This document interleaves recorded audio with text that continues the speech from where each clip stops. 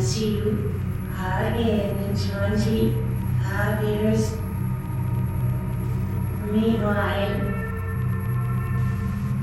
listening to Bickering Peaks.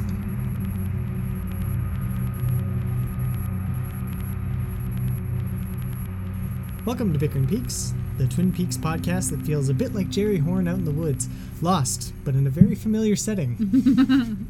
I like it. Yeah? I like it. Yeah? Welcome to Bickering Peaks, the podcast that asks the tough questions like, what the fuck, Chad? Or, what the fuck, Richard? Or, nope. Basically, that's it. And those are the Just those two questions over and over again. Well, what the last fuck, night. DC, really? We still don't know what he's up to, but we can ask that later. I guess so. What the fuck, Diane? I guess we can throw that one in there, that one's too. definitely in the mix now. Just generally, what the fuck? Yep. Mm-hmm. Yep. I think that sums up Twin Peaks well. So part 10, Laura's the one. Yes. That's the one we're talking about. Yes. And your initial thoughts, high level, what did you think of the episode? I was a little bit uneasy about it when it first aired. I mean, obviously I was watching it at 3 a.m., having just woken up from very deep slumber, so maybe that's the best time to watch Twin Peaks. It could be the worst time to watch Twin Peaks. I'm really not sure. But I finished the episode and I thought, I didn't know how to feel. It's very disjointed. It feels like, I think it was Vox I'm pretty sure it was Vox who said that it feels like an episode that put a bunch of pieces together that belonged to other storylines, but they had nowhere to fit them in, so they put them into one whole episode or something. Like it drives the plot forward, but it doesn't do cohesive. So in like the traditional, obviously this is Twin Peaks, so it's not traditional linear storytelling, but in that kind of vein. See, I thought it did. Like I agree for a little bit. It's the pieces don't feel super connected, but it does focus mostly on Richard and his evil ways, and on Dougie. Those were the two main characters of this episode, right? Sure.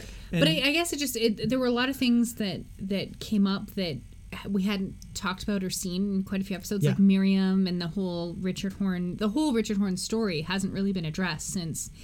Yeah, Andy's interview with the farmer guy. Yeah, exactly. So that was kind of it. Yeah. So that was kind of, I mean, not bad. I'm not saying it's bad. I'm just saying that it was jarring, and again, it's hard to judge it as a standalone episode. It probably wasn't my favorite standalone episode if we're gonna look at it that way. No, it's definitely more. It'll fit in, I think, much better when you have all 18 hours available. But yes. But I also thought that it was really funny, like yes, laugh there were out loud a lot funny. Of funny parts. Yes. So you've got this like super, super dark, disturbing. I mean, we're having conversations on Twitter with some of our followers who had like serious PTSD flashbacks during some of the scenes where it like seriously affected them in a quote unquote triggering way, and then other scenes that are just like hilarious, absolutely laugh out loud hilarious. So it's towing a line. Yeah. No, it's not even towing the line. It's jumping across the chasm between horror and comedy, and kind of effortlessly. Yeah, I don't it's know. True. What did you think? No, I agree. I think I agree with most of what you said, except for all of it. So I liked that. I liked the way that the episode focused on these two plot lines that we hadn't followed very closely for a little while. We touched on Dougie a little bit, but yeah, Richard had not been a big force in the story for a couple episodes, and I like that we refocused on him, and I feel like yes, he brought some prominence back to that role and to the town of Twin Peaks and the evil that's there, which is going to have to be dealt with as the series goes on. But I did definitely feel like this episode part whatever is something that's setting it paced itself very particularly in that 18-hour sweep again. So yes, it felt a little slow at times, and yes, it had just some comedic moments that didn't really push anything along in it, and it was very limited in its scope of the story. It really was just these two kind of stories being told for the most part. Yeah. Get a couple other shots, but I feel like that's just prepping us for something that's coming later. In fact, I think there's some very not so subtle hints in this episode about the fact that we are going to see something huge next episode. Yeah. So we can talk about that as we go through them. I think you're right that it definitely is like it's it was necessary to the story. There had to be these moments of pushing the plot along, kind of a little bit like last episode, but less big revelations and more just these smaller moments, which Twin Peaks always had. But I think just on the grand scheme of things, again, with this 18-hour film, you're going to get them in much bigger chunks and much bigger, more concentrated installments. And I think that's what this episode, that's what part 10 really functions as, is just a concentrated burst of plot development. For these two stories. Yeah. And I mean, it's similar. We talked about that last week with part 9. It was kind of the same thing. It was different storylines that were being focused on, but it moved them along quite a lot, especially around Major Briggs and everything. exactly. So this is just a counterpoint to it, but it did feel a little different. There was a lot more comedy. Comedy came from unexpected places. I never thought that Candy would be a comedic character, but she really is, and it works out really well. This is a good place to mention one small correction from last week's episode. Yeah. So we had one of our Twitter followers, Cooper S. Beckett, who he's one of the hosts of Damn Good Podcast about Twin Peaks, and he's also a non-monogamy relationship coach who hosts Life on the Swing Set, which is another podcast, or co-hosts it. I guess there's more than one host, but he correctly and gently put us in our place about our comments around Hutch and Chantal and their open relationship. We kind of hinted that, of course, they would have an open relationship. Of course, he would be sharing his wife with someone else because he's a criminal, and that's not what. Obviously, that's not true. There are people of all stripes and colors and creeds who are into open relationships. If that's even what you want to call what Hutch and Chantal are engaged in, it's we just commented it was weird because it just it wasn't expected to see him just off. I think it would have been more jarring had he been upset about the fact that Chantal was sleeping with Mr. Yeah, I don't know. I mean, he just seems like a weird character, Hutch. At the end of the day, we really don't know much about him. But the fact that he's sharing his wife is not the weird part. No. It's just it was an avenue into his character, I think, to see him do this. So, yes, Cooper was right to point that out, and we mea culpa. We stand corrected. Not all criminals are swingers. Not all swingers are criminals. Yeah, that's really the important one. Part. Yeah. Because I don't see the Mitchum brothers swinging their 3 girls. No, as much as they have the swinging bachelor pad in Las Vegas, the brothers Mitchum are a different breed of. Yes. As we'll get into. Yes. How can you ever love me after what I did? So where do we start? Let's start at the beginning. Yeah, start at the beginning with we are going to Miriam's. What's her last name? Winters? Miriam Willows? Rogers. Way off. Miriam Rogers. We're going to her little. She has like a little trailer. Is it out in Fat Trout? It doesn't say, but I'm going to assume that all the trailers are near or around or in Fat Trout Trailer Park. But it's a cute little thing. She's got like a little garden around. Did you notice that it's got shack. Christmas decorations? Oh no! Yeah, there's like candy canes in the little garden. Okay. So I was wondering what time of year it was. Previously, we had suggested that this must be early in the year.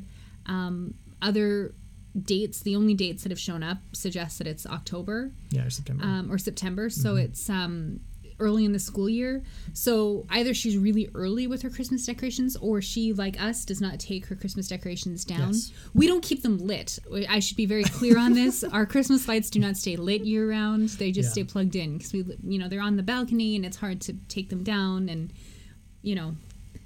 just so you know, we're not those people. We kind of are those people. But in any case, Richard Horn. Where am I getting these names from? I don't know. I make them up all the time. Richard Horn shows up, and he's obviously there to do some harm to Miriam. And oddly enough, she comes right out and says, "I already told the cops it was you who killed the little boy, and I wrote a letter to them with this much information." Right. So she's already kind of divulged this information to the sheriff's department. And basically saying, I have nothing more to threaten you with. Please come in and kill me, which seems like an odd choice. I don't think that's what she's saying. I think really it's that she just has underestimated, like we all have, the capacity that Richard Horn has for doing harm and great evil. I think that the thing that strikes me about Richard Horn's type of evil, as we see later on in the episode, is how unpredictable he is. I don't think she expects that he would come in and attack her for this. Okay. I knew exactly right away that that's what would happen. I did, and you did as viewers, but maybe Miriam didn't. Maybe she's a preschool teacher, a kindergarten teacher. She's an early education teacher. She probably doesn't think the worst of everyone she comes across. You know, she hasn't seen everything that we've seen of Richard, Although she did see him mow down a kid. Yes, and not stop or slow down. Or he probably has a reputation at this point. I mean, he's choking women at the bar. Sure. You know. And that made me wonder. I wanted to ask what the relationship is between Miriam and Richard, because they seem like they might be roughly contemporaneous in age. So maybe they're classmates. Maybe they went to high school together. They know each other, certainly from being in the same community long enough. Yeah. But yeah, she doesn't seem to know that he would be capable of doing violence, which is exactly what happens. So he charges into her trailer, and we don't see what happens, but we hear a few loud bangs and then the sound of her body falling to the floor. And then we get him lighting a candle. Yes. And then he leaves. And the camera comes into her trailer, and you see that he's opened the oven with the candle burning. So clearly he's hoping to ignite some kind of explosion, maybe to cover his tracks. But the door to her, he broke the door to her trailer so that gas isn't going to build up enough to explode. Yeah. It might be enough to knock her out, but she's already had a massive head wound, so she's already going to die. It doesn't matter. I think we are going to see the trailer explode next episode, though, but that could just be... I think it's not going to explode, and his fingerprints are going to be there, and it's going to be one more thing that's going to lead them to... It could be, it could be. That's the logical thing. Quote-unquote criminal mastermind who can't even, blow up a trailer properly. Like, come on, this is... Criminal 101, right? Yeah, he's just a thug, really. So if you... in between then, though, he does... he calls Chad in order to cover his tracks and says, Miriam sent this letter, intercepted. Chad, of course, chads it up and, I don't know. I mean, that's some extra work for me. Yeah. And then, Richard threatens him some more and then hangs up and drives away. So a few notes that I had about this scene that were really interesting to me is that Richard's car... Yes. It's a great attention to detail that his car is a piece of crap. Yep, is just like him. But it's made up of a bunch of different parts, and the parts are red, white, and black. So these are all, key colors, not just for this episode, but for Twin Peaks overall, right? So I thought that was really interesting. Yeah, some people pointed out it's the same colors as Diane's nail polish when you first meet her. Exactly. Although she does have a turquoise nail, I think. One of her nails is turquoise, but maybe only in one scene. Yeah, it's hard to tell. I don't know. The other big question that we've sent it out to our friend John Bernardi, who will be chiming in at the end of the episode. But what's going on with this investigation into the kid? Because Miriam says she's called the cops. She sent them this letter. Why does she have to send a letter in the first place?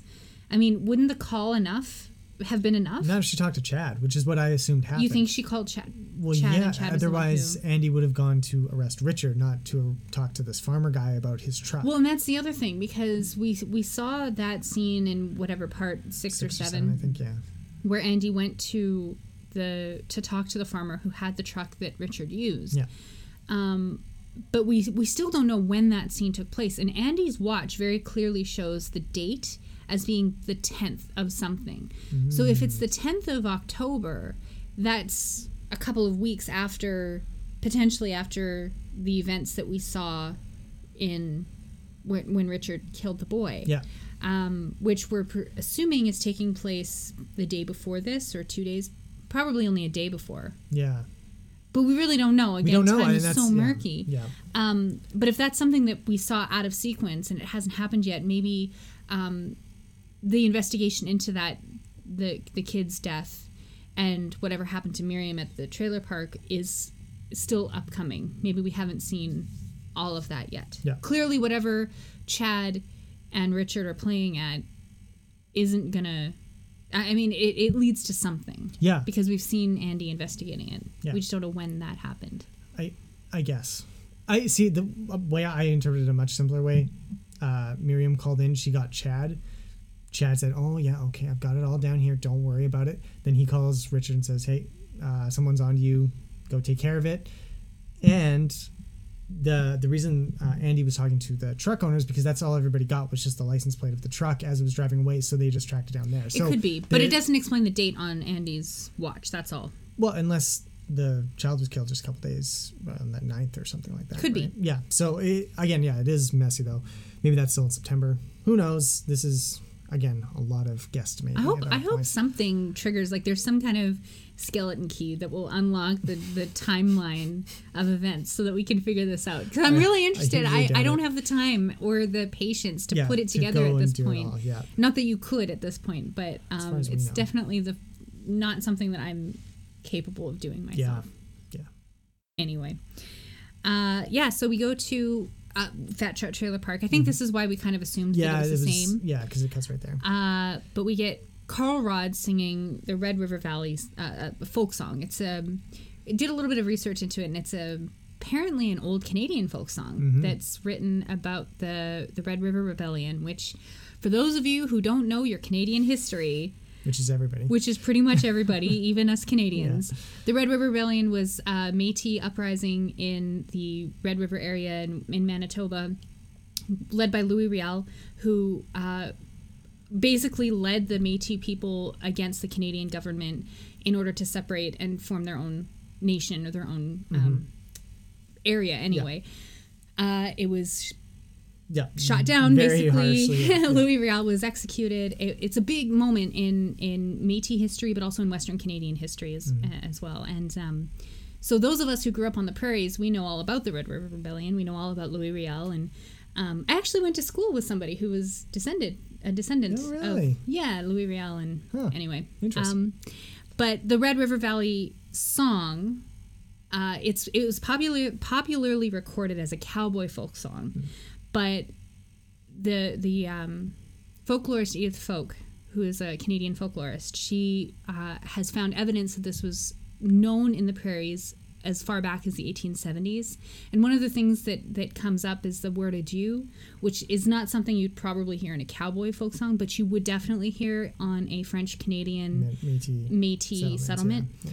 And it's a beautiful song. It really is gorgeous, and it's sung by Carl Rod very... Like, it's a lovely moment to see him strumming his guitar on his driveway with a cooler of, I'm gonna guess it's beer in there. Yeah. And it's red, which is interesting. Yeah, there's a lot of red in this episode. And it actually reminded me of the scene in Pretty in Pink where he's sitting on his driveway talking to Ducky. Yeah. But anyway.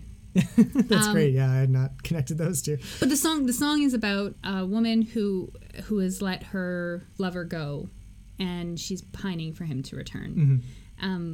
Which kind of makes you sad when you think about Carl Rod. Maybe we don't know anything about him, but he seems like he's a guy who... Has he been married? Did he lose his wife? Is there some other depth to the story there? I'm guessing that the song isn't just... They picked it for a reason, and it could just be because it's called the Red River Valley song.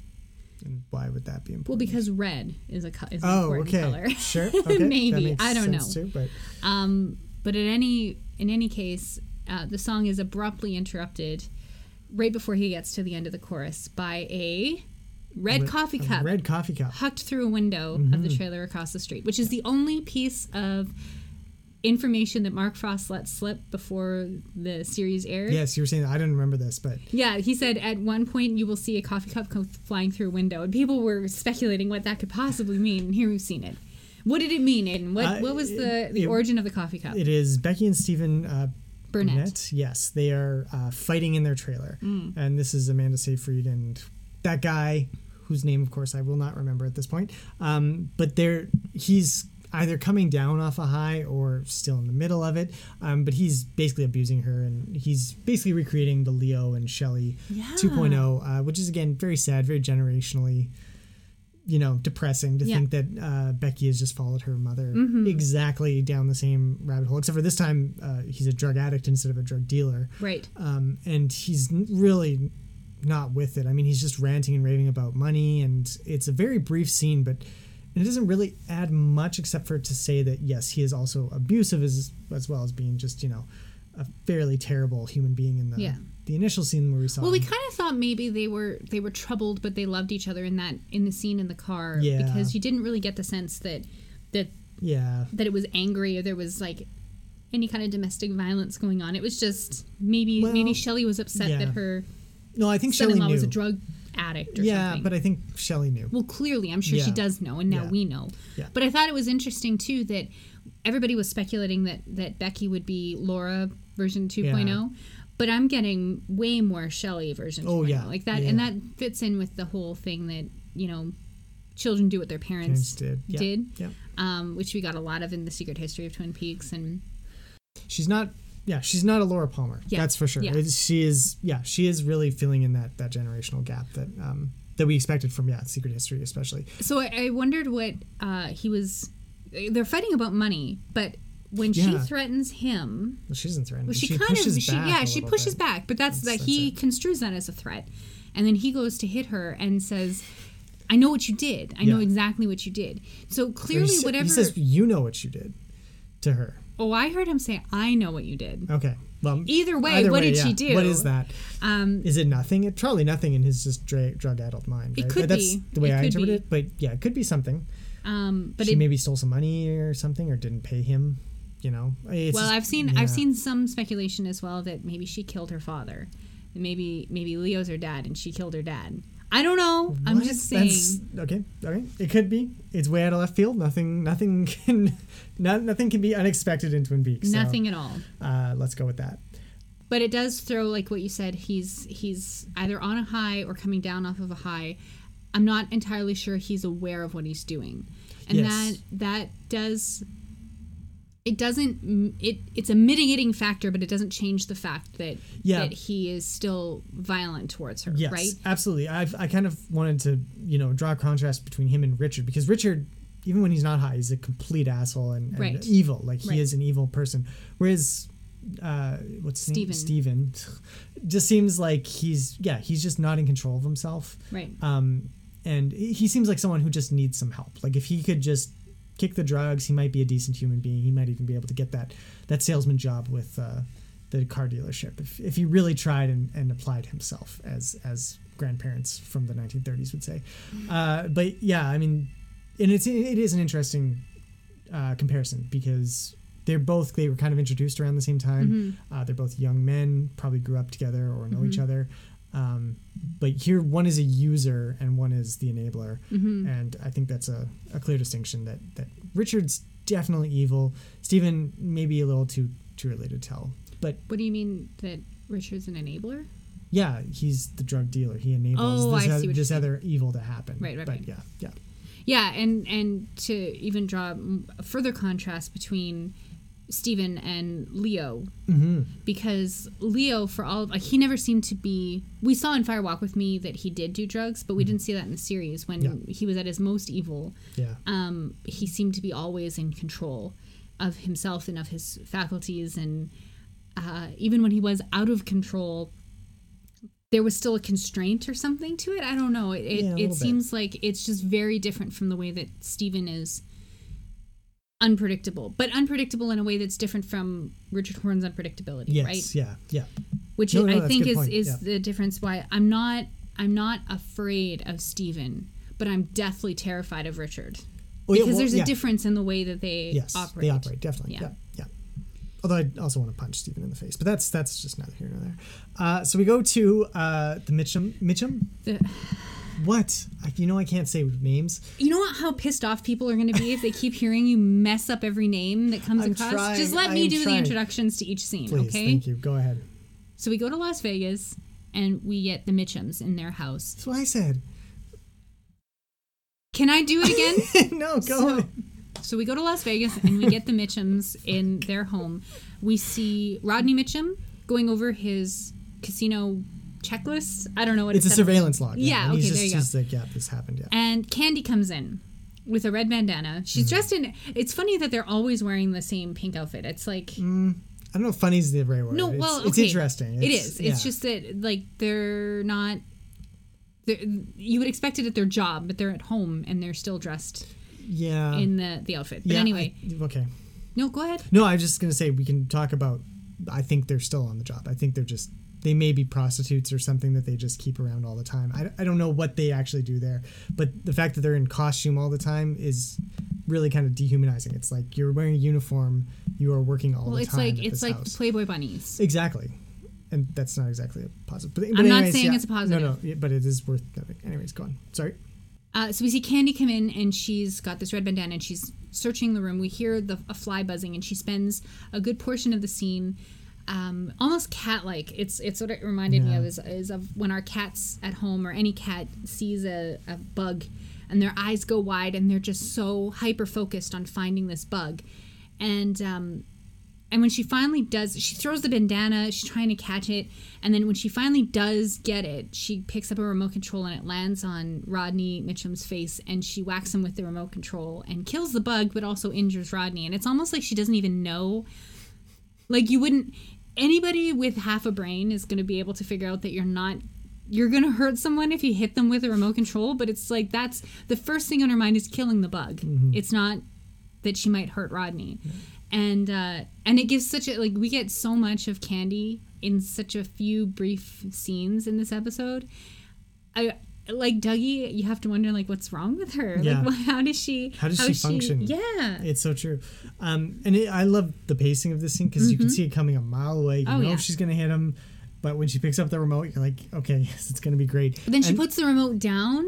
So the first time she does it, she picks it up and then she sets it back down again. So you're like, oh, she's not going to hit him with the remote control. But then that's exactly what she does. I didn't notice that. Yeah, we both laughed so hard when that happened. Yeah. I can't believe you forgot that. Okay, yeah, it was early in the morning. But yeah, and then afterwards, it's just this great comedic explosion of like, oh my gosh, she's screaming, she's crying. Bradley Mitchum comes in to tend to his brother, and he's like, I'm fine. Just leave me alone. Is there blood? And then she like really freaks out at the mention of blood, and she sees him. It's just hilarious. And then she jumps in to like hug him, and they're like, get off of him. Yeah. it just controlled chaos in this really ridiculous scene. Like it is really just an introduction for Candy. I feel like there's no other purpose to it except for give him a mark for the next scene. But I also think this episode does a really good job of fleshing out the Mitchum brothers' characters. Yeah. True enough. Yeah. Which, again, very masterfully upsets the expectation that we had of gangsters in general, but also these two specifically. Because they don't seem that evil. No, they're not as bad as you would expect them to be. They're not like Goodfellas evil. Yeah. Or maybe they are, but they're human too, which we'll get to. Yeah. But no, it's true. So the next scene we get is Dr. Ben. Finally, Janey is taking Dougie to see their doctor. And so he's impressed with the amount of weight that Dougie has lost. First off, they remove Dougie's shirt. And how does he look, Lindsay? He looks fit. He looks pretty fit. Yeah. I was gonna say that the doctor is impressed, and so is Janey. Oh yes, hugely impressed. But yeah, sorry. How old is Kyle MacLachlan? He's 58 or something. I think so. Looks really good for 58. Yeah, and he was talking about this before the series launched, saying like, every time if you want to keep getting those roles as an aging actor, you gotta go the extra mile and like stay fit, stay fit. And, yeah, exactly. And here it finally shows off because everything else we've seen him so far has been like Doppelkoop in like the terrible makeup or the terrible tan and everything, and then Dougie original version in like a fat suit almost. So here he finally it pays off, not just for Dougie but for Janey. So and the doctor, like I said, is very impressed with this and impressed with his vitals and everything too. Mm-hmm.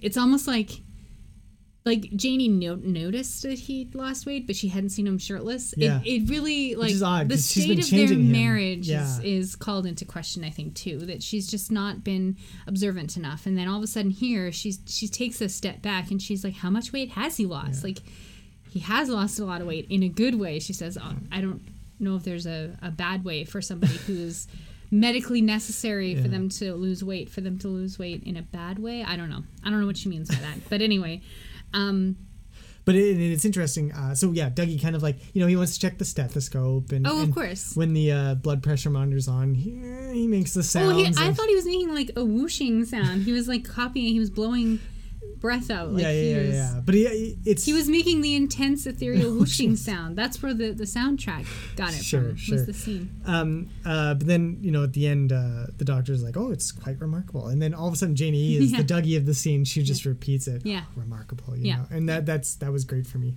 And again, it's a funny scene. You get Janey's other side. We've really just seen her as this take charge woman. Yes.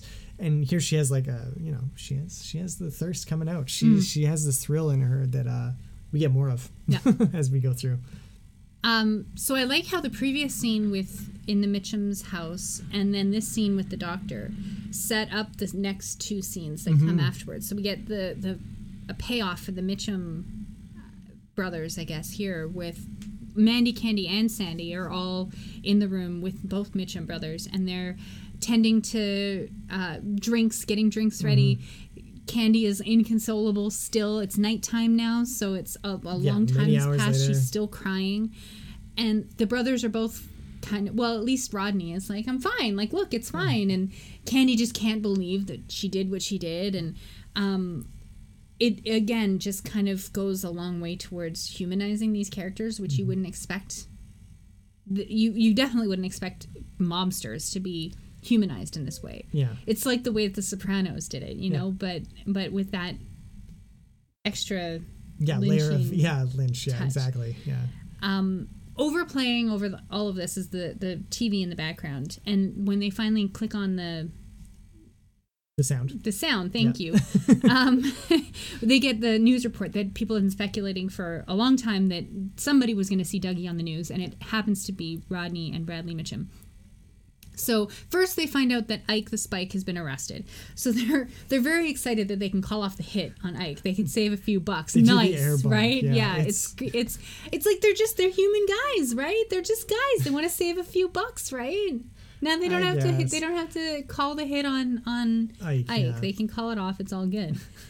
Meanwhile, they find out that Mr. Jones is their Mr. Jones. And can I just say the way they find out about the news with this news team anchor that hit a button to decide what news they cover? I can't tell if that's real or not, but it feels like something that's very Las Vegas. Yes, like if you've ever been to Las Vegas, if you've ever watched news or TV, everything's rolling the dice. Yeah, it's like the whole town is themed around casinos. Yeah. So it does make a certain amount of I loved it. Sense. I was just like, that is awesome. That would be something. Yes, I don't know if that might be real. I don't know. They might have literally gotten some Las Vegas news anchors and just. Well, I think they did. I think they might not be Las Vegas news anchors, but they did get news anchors. To fill in. I think at least the guy there is an actual news anchor, not an actor. That's wicked. But if anybody from Las Vegas has any, information they'd like to share with us, YouTube clips or whatever, we'll retweet it. It'd be great to see how the news is delivered in Las Vegas if it is this campy. But then the scene ends with some more crying from Candy, and the guys are just like, "What's going on?" Like again, it's just they have everyday mobsters. They're just like us. Well, they got to deal with crazy women problems, just like all the husbands in America. Right? It's true. I mean, that's why I feel like that's why they cast Jim Belushi, because he plays the everyday American.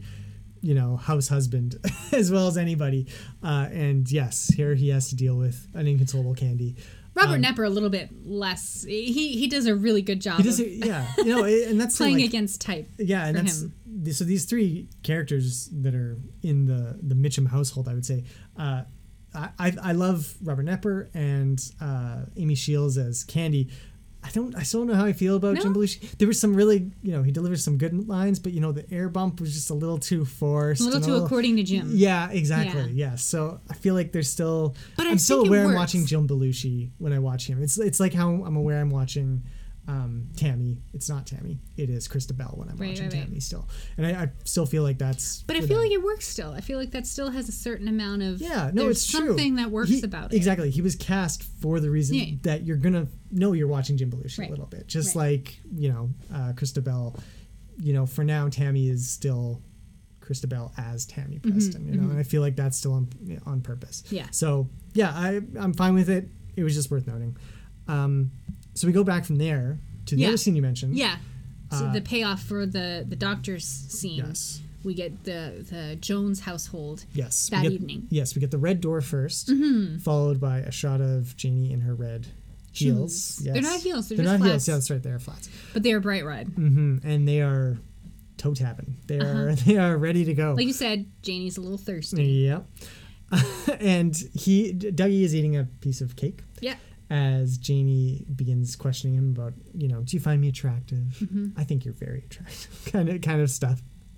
And and Dougie has no response. Of course, he just keeps eating his cake. Yeah. And then it's a hard cut right to the middle of the sex scene. Yeah. Which was funny on its own. And yeah, she's screaming his name. That's really, she's on top. She's just screaming his name. And Dougie's physical actions are great because his arms are just bouncing in time with it. It reminded me right away. It seemed like an inadvertent callback to the other famous Kyle MacLachlan sex scene, which is Showgirls, yes. which also featured some flapping. Flopping, more flopping. More flopping, yes. Water flopping? Yeah. Don't Google that one. Don't YouTube definitely that. Google that one. Yeah. Do it. Just do it. But the scene is awkward for a couple reasons. First of all, she's screaming his name so loud that she wakes up Sonny Jim, and we get him sitting up in bed, and he's a little scared, a little unsure what's happening.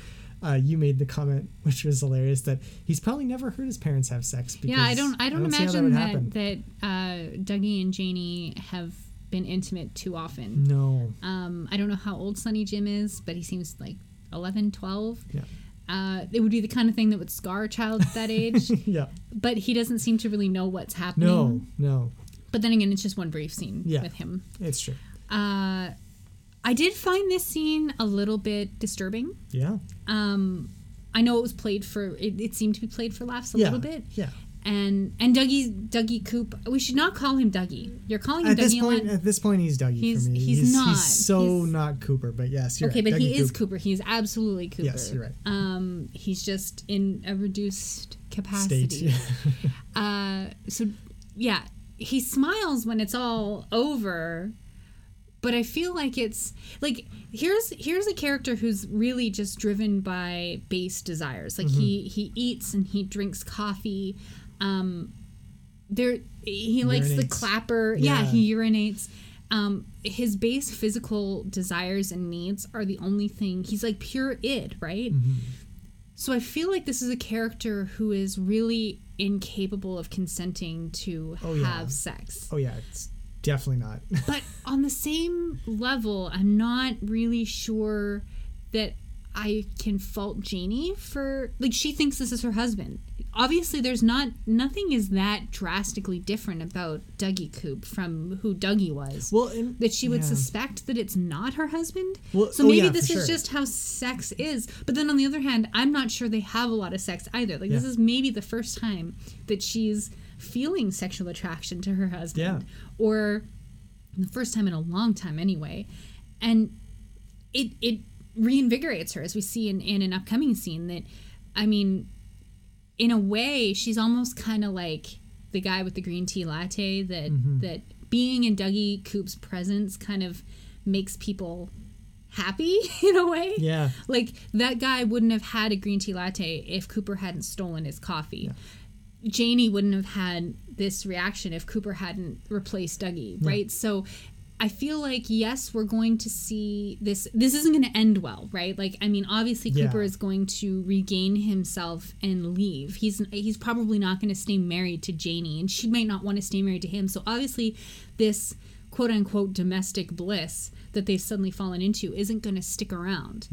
But I feel like whatever Dougie Coop is doing to the people around him, the effect it's going to have on Janey is it's going to allow her to maybe be a happier person who doesn't need a husband, who can raise Sonny Jim on her own, who can be a happier person in general just by having known Dougie Coop. The same way that the guy who had the green tea latte maybe has his eyes open to the world of green tea lattes now or whatever. I still think it's a little bit weird, and we can contrast it with the implications that came out of Richard's scene as well when we get there. But it does seem to raise some questions for me. Yeah, and I thought it was interesting because, Dougie is basically a child. I mean, that's really kind of the metaphor I've been working with, is that he's entering this world having no understanding of it. And like a baby. Like a baby, yeah. He's been rebirthed. Exactly, and he's being reintroduced to the realities of life, part of which is love and sex and human relationships of that level.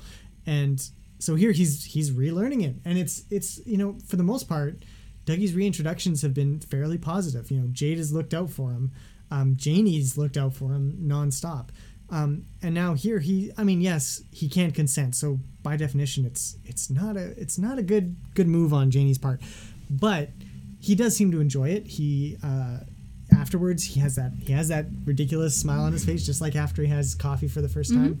You know, everything is there that he's learned another positive thing. You know, the world around Dougie is also a positive place. Everyone's looking out for Dougie.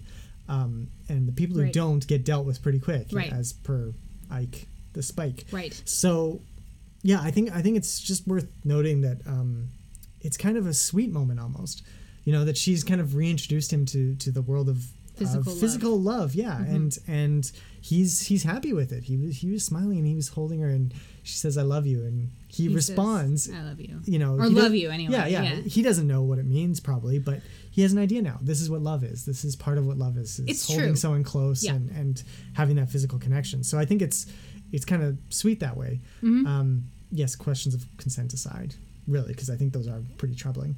But they're not the focus for me. Like no. I did feel that when I first watched it, and it was one of the things that made me uneasy before I went to bed after watching the episode last night.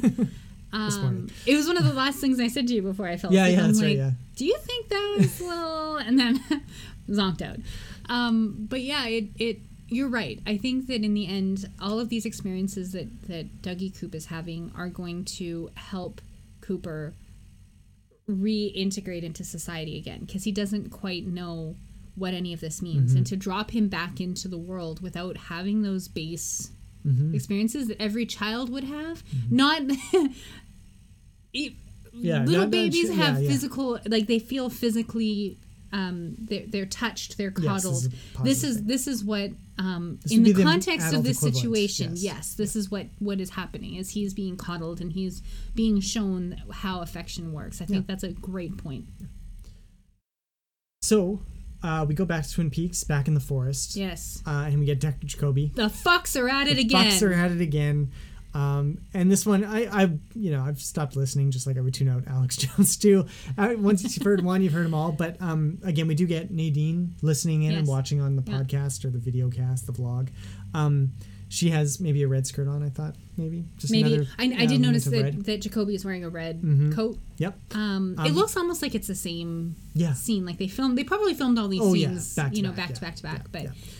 But still. And she has like a pink milkshake as well. There's a couple of pink milkshakes that made me think of the end of last episode with Sky Ferrer's character, who said she's now working across the street at a different diner flipping burgers. I'm like, maybe that's the place where everybody gets their pink milkshakes from. Could be. But yeah, she's drinking from this pink milkshake, which and watching this from presumably the office of her store. Yes. Which is Run Silent, Run Drapes.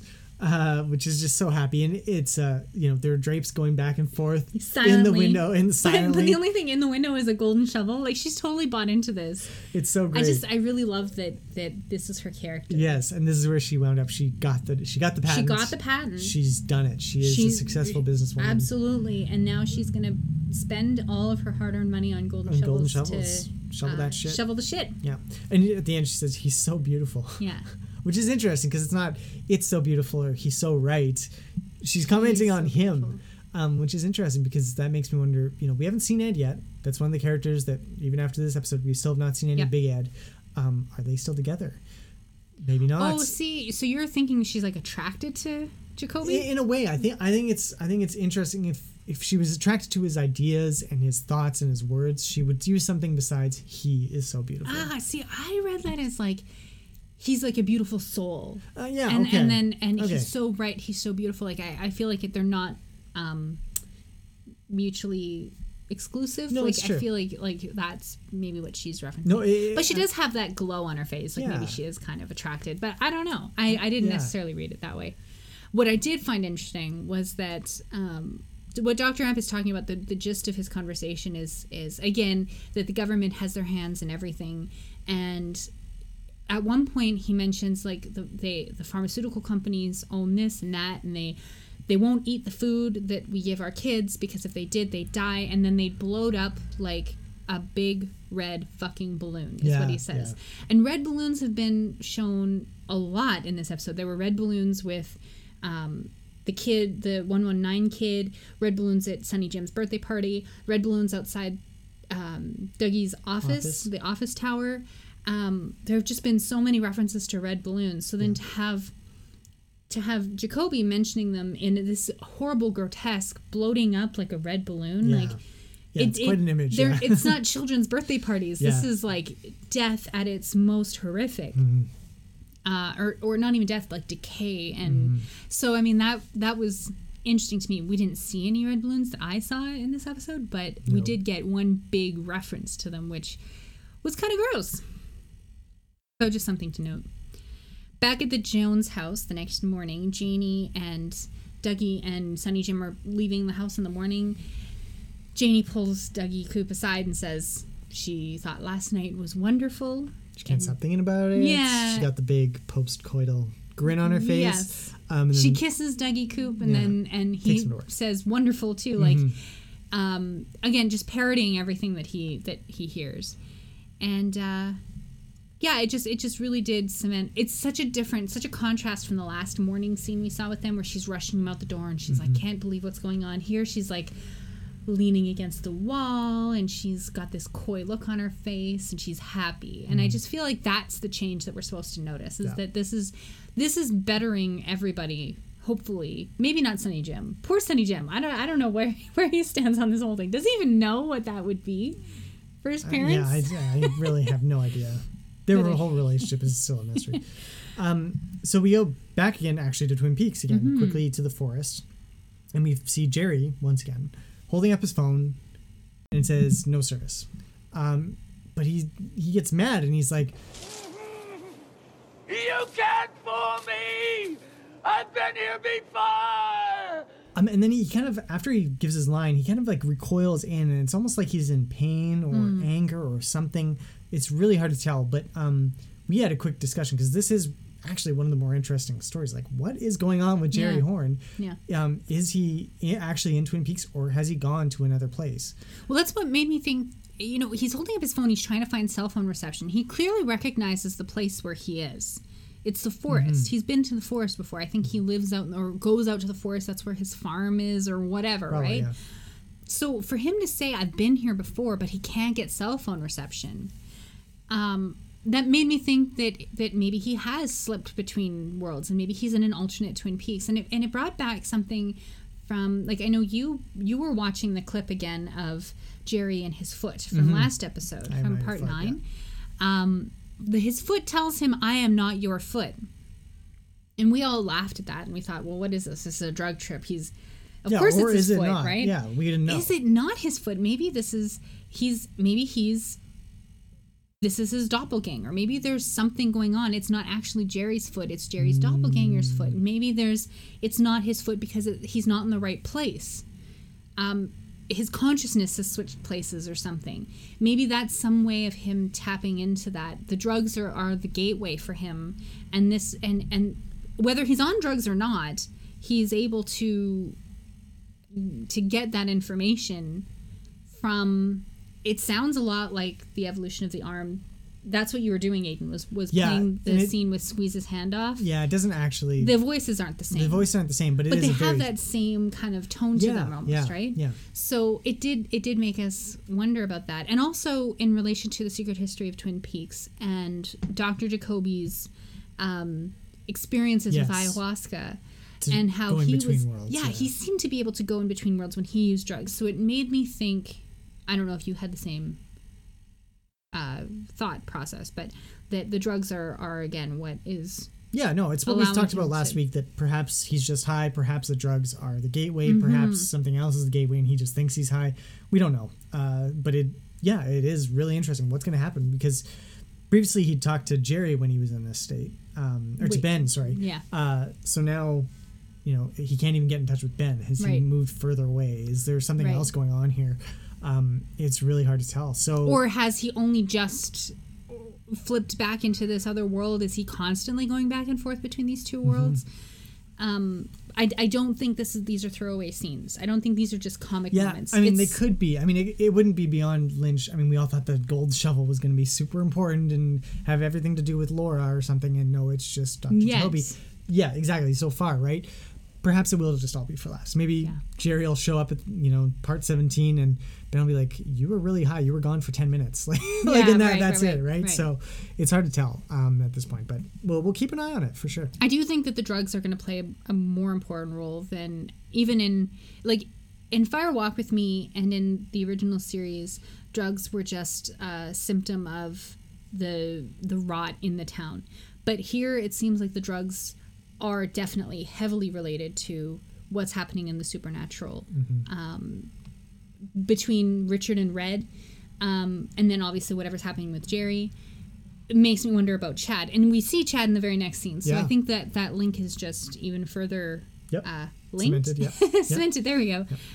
Because even though whatever Chad is doing in this scene is not directly related to the drug dealing, it is related to Richard. So we see Chad, he's in walks into the reception area of the sheriff's department and starts chatting up Lucy. Yeah, very, shoot the breeze, kind of small talk in a way, it's a beautiful day outside.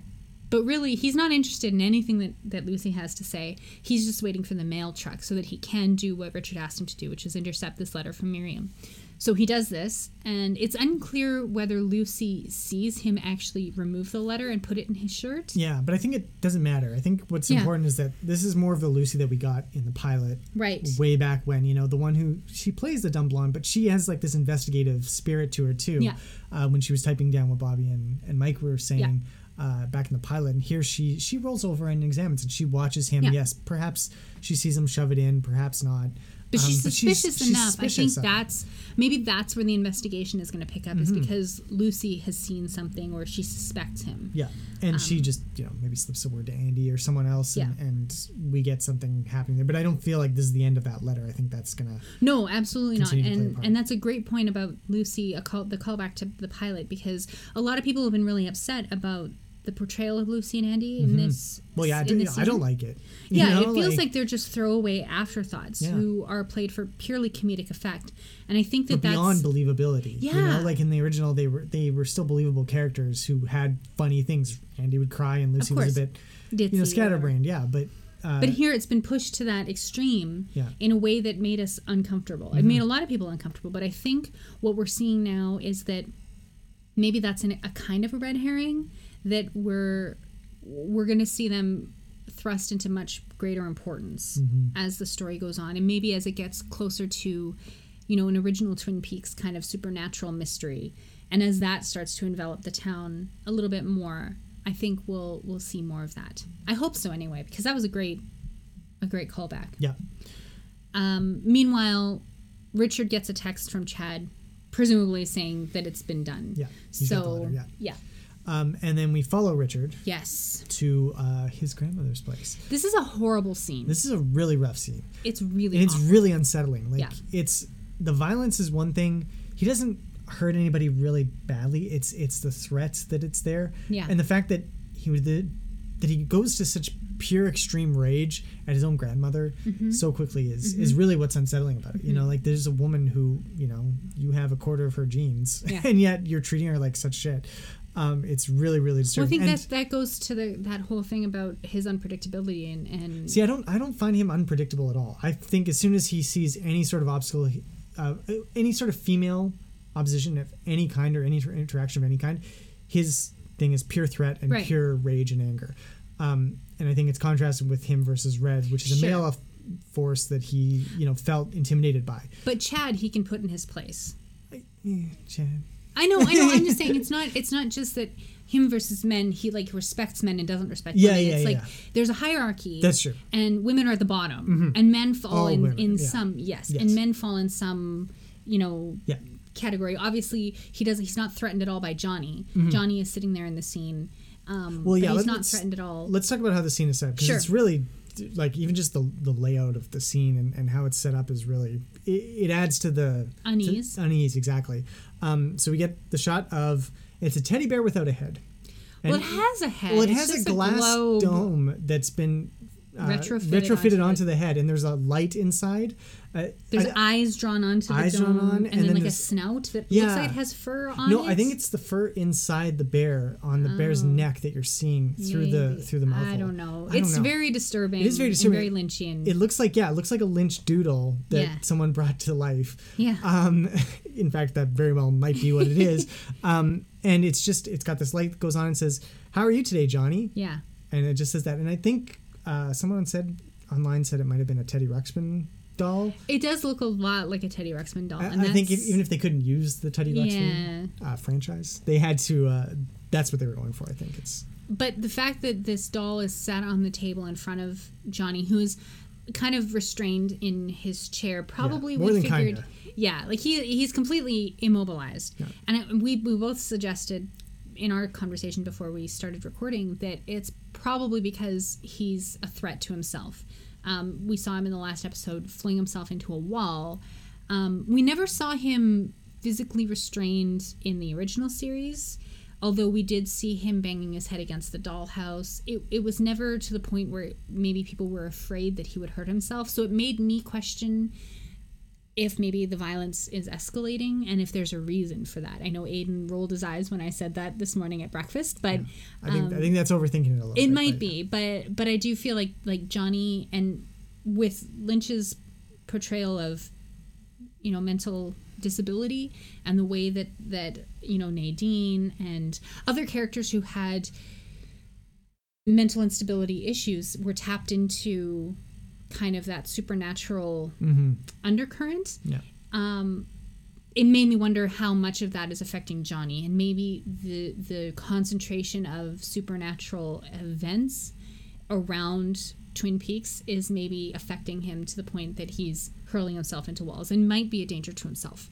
And so here he's bound up. He has like bags over his hands. Right. He has like a little leather helmet on. Very much like a child, like a baby who, like, when babies are born and you put those little mittens on them so they can't scratch themselves, and they put helmets. But here it's taken to like a whole other level because his feet are wrapped up in. And the chair is even tied to the table. I think. Yeah. So it's very I think over the top. Based on how he hurt himself, his jaw might be wired shut. Like he has braces or something on his teeth. And when he tries to speak later, it's only mumbled through clenched, closed teeth. But he definitely has some kind of grill. Yeah, on his mouth. Maybe to protect himself or to fix some damage that he caused. It's hard to tell. Also, when this scene is playing, this great orchestral version of the old 1920s standard Charmaine is playing. It's very familiar to those of you who have seen One Flew Over the Cuckoo's Nest, or I remembered it from Monty Python's Flying Circus. There are a couple of scenes where it's used to great comedic effect during romantic interludes. So to have this song that's very wistful and the perfect song for, like, it reminds me instantly of the 1950s with this kind of grotesque teddy bear. Yes, and then Richard. And then Richard comes in. And even before Richard arrives, the camera literally just tilts a little bit, and it's putting you off off the beginning. Absolutely. And then, we get a notice, there's an intercom, and Sylvia's told that, Miss Horn, your grandson's here, which means that she has a gate to this complex. I think it's presumably a gated community. Yes, exactly. So there's somebody at the gate who monitors everything, because then Richard drives in. There's like a few seconds between when he comes in. Why is he allowed to come in? Like, why didn't she why is she just said, Richard, if this Richard Horn never shows up, never let him in. Right. Like, it's odd that, because then as soon as he gets there. And she also opens the door. Yeah. And she, like, I would just bar the doors and keep it shut. I wouldn't even go out onto my step and say hi to him, like say, get off my property. Like, she would. No, the door's going to stop him because, he. No, but it's one extra obstacle. Like, there were a lot of questionable. Police or something. Yeah. Not to put the blame on the victim. No. But these are just the questions that we had. Like, why. Obviously, she fears him enough, but maybe doesn't fear him enough to keep all the doors and access to her place closed to him. Yeah.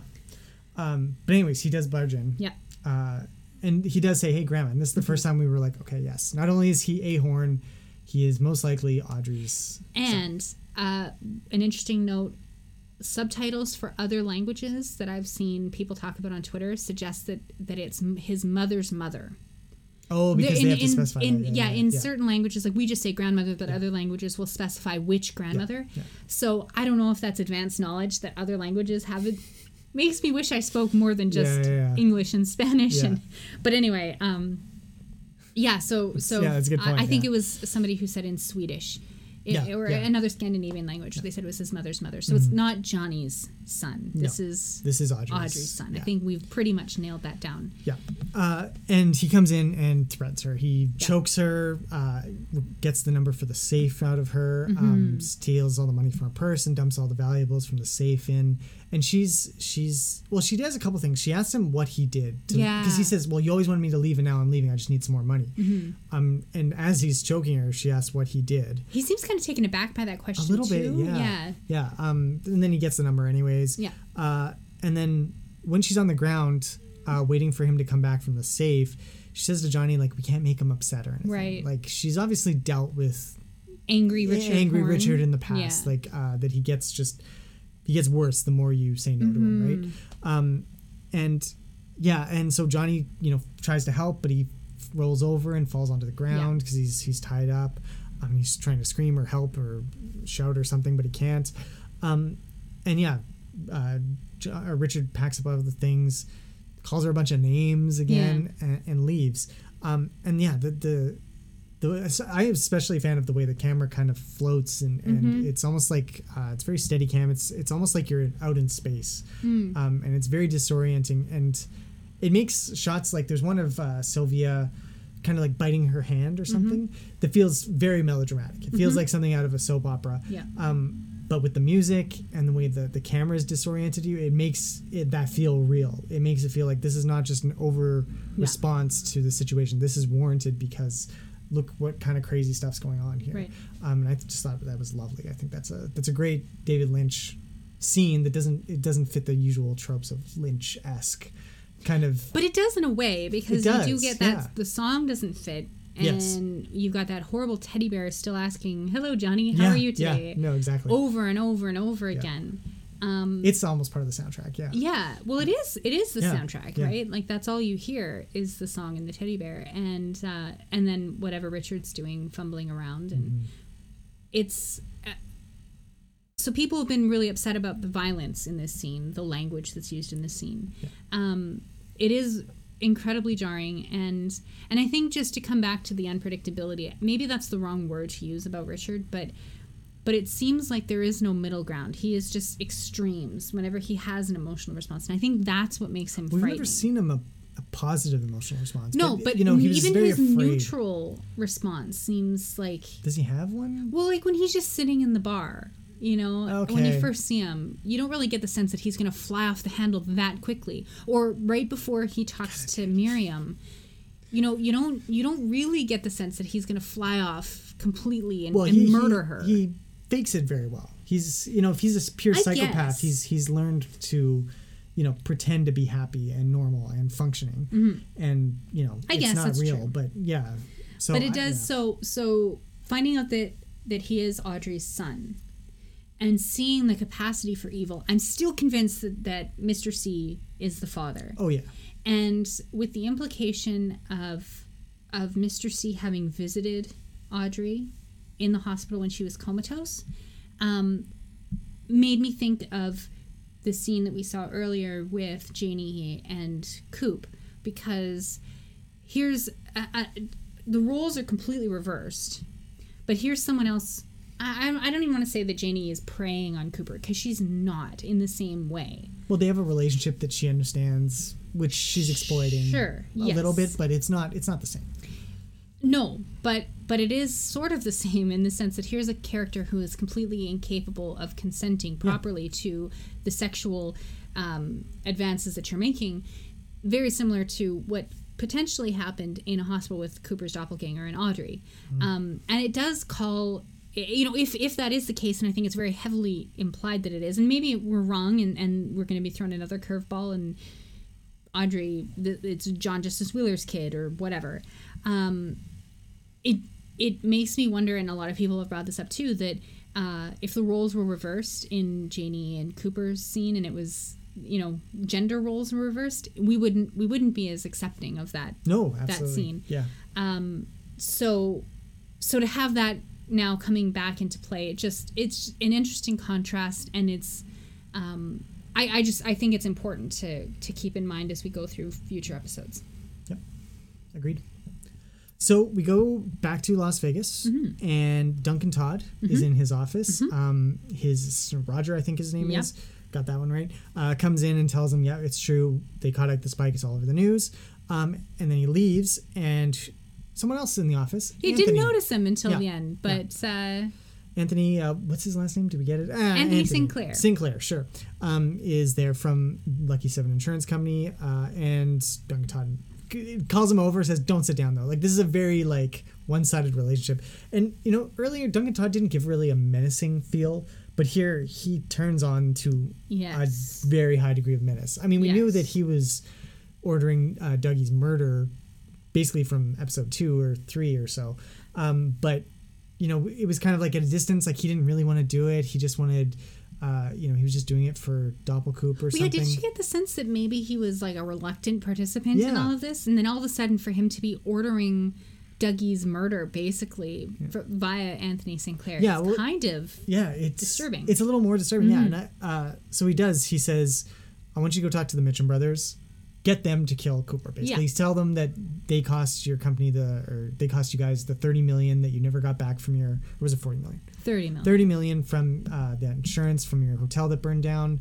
Tell them that Dougie did that, and then hopefully they'll kill Dougie for you. If that doesn't work, you're going to have to kill Dougie. Right. And my note right away was like, okay, so it's definitely not going to work. We know the Mitchum brothers are not going to kill Dougie because at some point Anthony has now been laid out this extra task that we know is going to come back of him trying to kill Cooper. Right.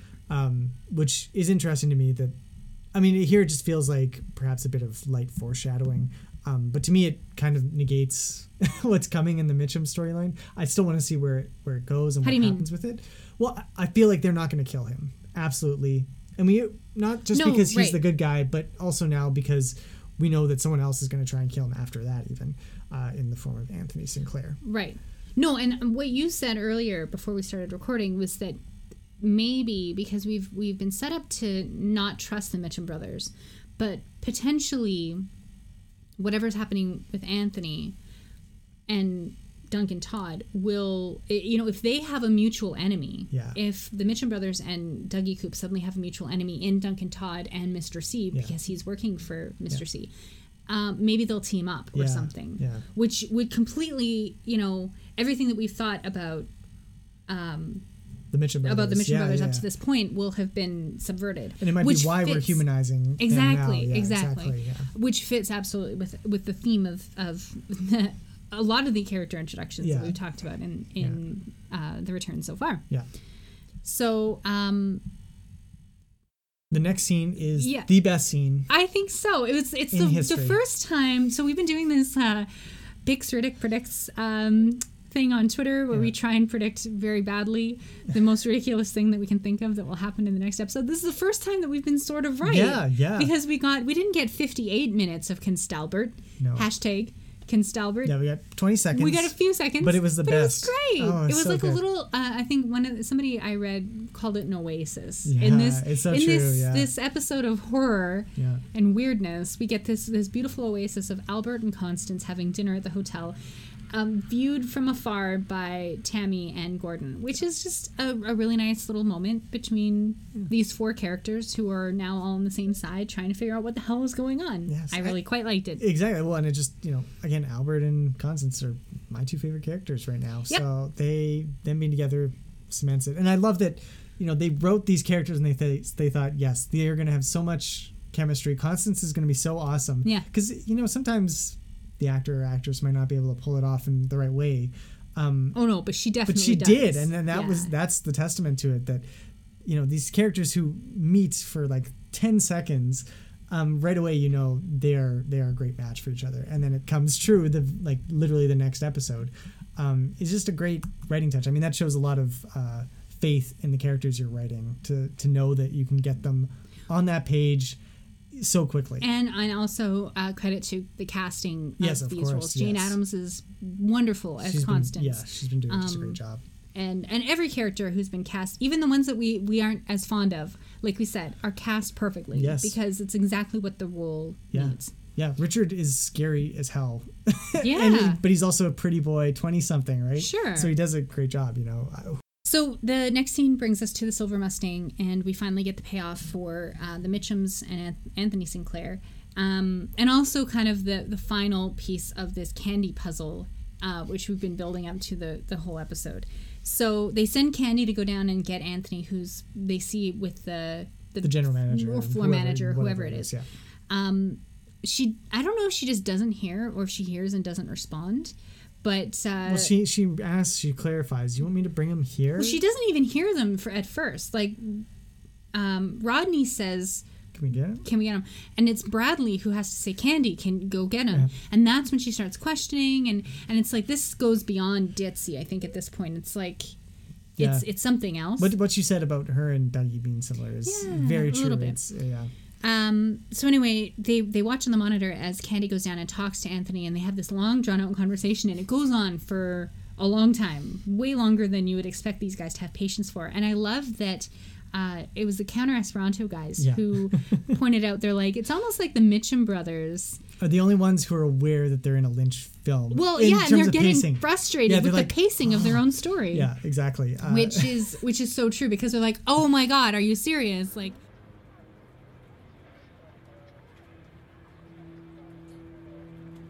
What the fuck? Did we ask you to tell him her life story? For 4 fucking hours?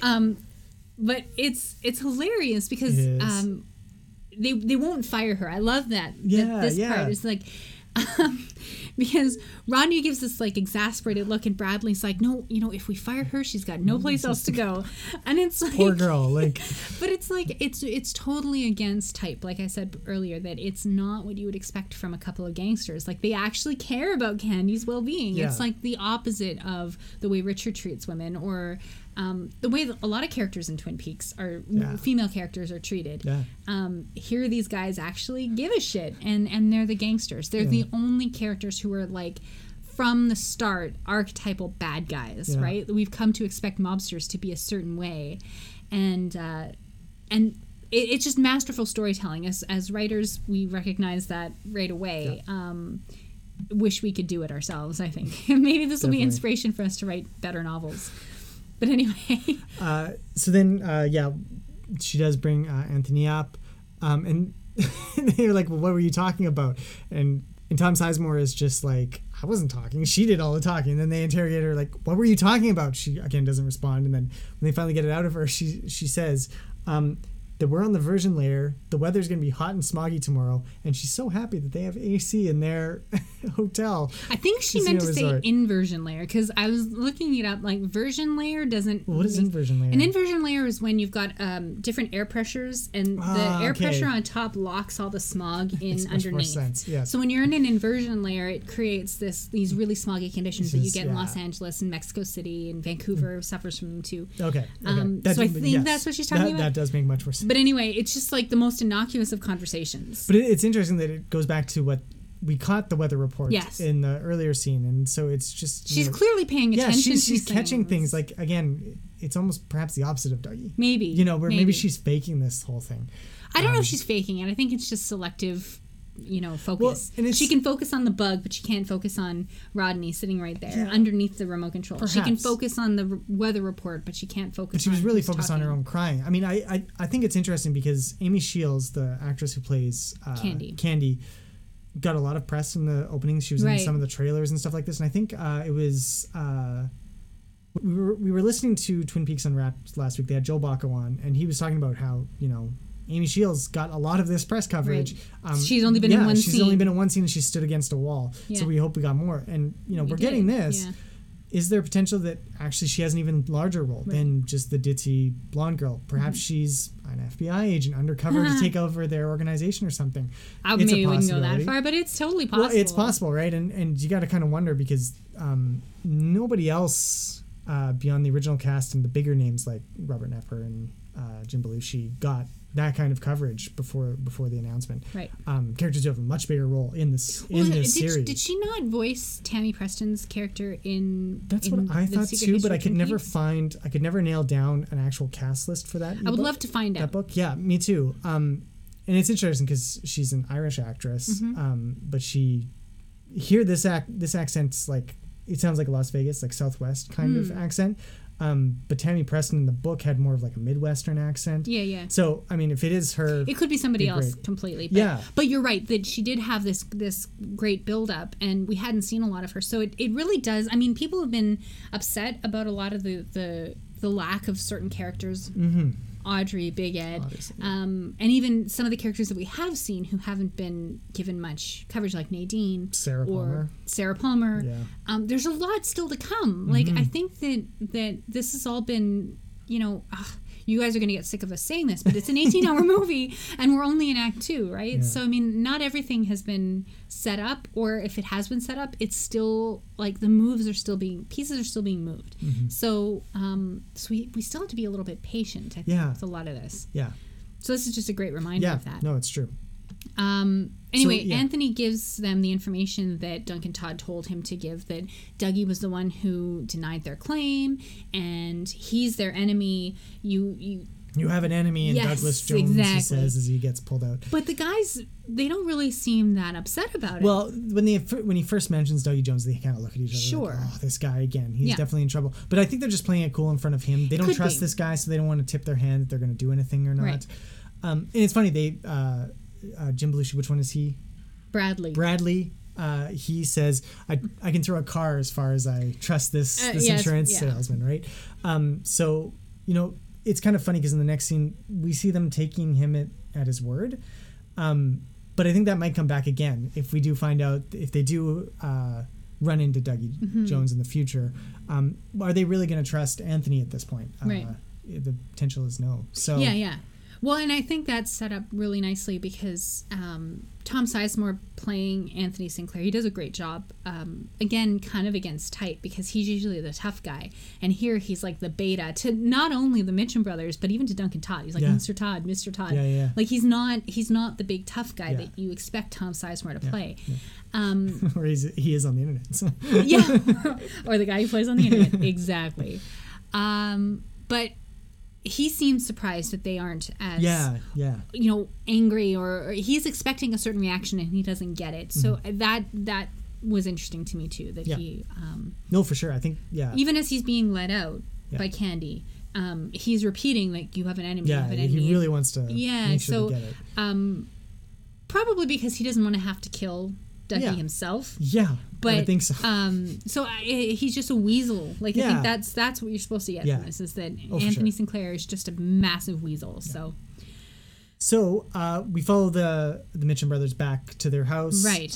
There's some nice fast jazz. It's great jazz. It's great music. I didn't catch the name of the song. No, or whether Badalamenti wrote it. But it feels like one of those Grady Tate quick, fast, Fire Walk With Me jazz pieces that we heard. Yeah. Which would be fantastic if it was. We'll have to go back and look. But either way, it's great to set this kind of anxious tone for the scene, because it's almost like a repeat of the earlier scene with the girls pouring drinks and stuff. But now we have both Mitchums sitting on the couch in very close tete-a-tete conditions, just fuming over the implication that Dougie ripped them off twice. Because that's the really big one, is that because he won all that money, first of all, $500,000 that he won at the casino a few nights ago, but now they find out that $30,447,000 has been squandered by him. And that's what really gets Rodney. Yes, that's what really gets Rodney's goat. Is that it's the $30 million, right? So he says he's gonna give him a call tomorrow, this Dougie Jones, and set up a meeting. So I do feel like their storyline is gonna be they're gonna intersect. In what way we don't know, but there's a lot of potential. For something interesting. For sure. So now back at the hotel, we have a really interesting scene that actually frightened me quite a bit. What's it called? This is in South Dakota. Sorry. The hotel that Gordon and the FBI are staying at. So we see Gordon drawing what looks like a dog or something with antlers next to a hand that's reaching out to kind of maybe grab the dog or something. He's drinking from a glass of red wine, and on the table beside him on the left-hand side is a little red box with two lights on the top that looks a lot like the box that we saw in Argentina. Or it could be similar to Cooper's recording device. That could be looks smaller like that. So it's some kind of when we zoom in on it, it's hard to see what it is, but it doesn't have a screen on it. It's like a box with these two lights on it. So he hears a knock at the door and goes to answer it, but what he sees when he opens the door is like a vision almost of Laura from Fire Walk with Me when she goes to visit Donna and she's crying. And the music that underlays it and Gordon's reaction to it, it really did frighten me a lot. Like I had like a fear response, like my stomach dropped and I was like, oh, I don't want to watch. I wanted to cover my eyes. Like I was really afraid. Okay. I don't know why. Well, it is weird. I mean, we've seen kind of overlays before, but this is like he's seeing Fire Walk with Me. Yeah, you know? And it's another scene where somebody's answering the door, and it almost made me think that he actually did, like that Laura was actually there. Yeah, I think that's what it's kind of supposed to be implied. And then you hear Sarah in the slowed down Laura call out again, and that's when she disappears. Right. And it reveals Albert standing there. Yeah. But Cole has like this momentary, but it's very brief. You know, I feel like it's not the first time he's had something like that happen. You know, Master of the Blue Rose case, you see some weird stuff, I'm sure. Yeah. But yeah, so he sees Albert, calls him in, and Albert gives us some very important information. Right. That he has, they've been tracking Diane's cell phone, and they know that she received this text from somebody that they assume is Mr. C. But not only that, she responded. And her response to the conversation around the dinner table is lively. Her response, which was heavily encrypted, was that they have Hastings. He's going to take them to the site. And it's almost like a confirmation for Gordon, who suspected since Diane hugged him back in part 6 I think, that something is not right with Diane. And his response is, we got to keep her close. So it made me wonder what is going on even more. Yeah. Because... Well, yeah, and so interestingly enough, last week on 25 Years Later site, I wrote the Black Lodge component of What's Up with Diane, right, where we discussed, you know, is Diane double crossing? Is she triple crossing? Is what's going on here? And I took the side that she was probably working with Doppelkoop, just based on how the message was sent and her kind of reaction and everything. And here it seems to confirm that. There's still the possibility that she's playing a long con game, that she's been working with DC knowing who he is, and still trying to take him down or something. There's really not that much clarity. Yeah. And the fact that Cole doesn't like just turn on her right away, that he just wants to watch her, may lend some fuel to that fire, that perhaps she is still working for the forces of good in some way. There is the possibility that I've seen that some people have been saying that maybe it's Diane's doppelganger or something, that there's something more going on with Diane in that respect. We just don't have enough information yet to say one way or the other, but you can't discount anything with Twin Peaks. Yes, exactly. I mean, I feel like we got 2 seasons worth to introduce one doppelganger in the form of Cooper. I don't think we're going to get a bunch of other doppelgangers. Well, I think it's entirely possible if the worlds have been meshing and that there's overlap and maybe there's some kind of singularity we're approaching where all the worlds will collapse into one, that anything is possible. I mean, if we've got Jerry, you and I were talking about this earlier this episode, that Jerry might be flitting back and forth between worlds. Why not Diane, right? It could absolutely be that way. Well, I mean, not 100% sure. But no, and we don't know anything about what Diane's been doing the last 25 years, right? We know there was one night that may be important, or it may have been a setup.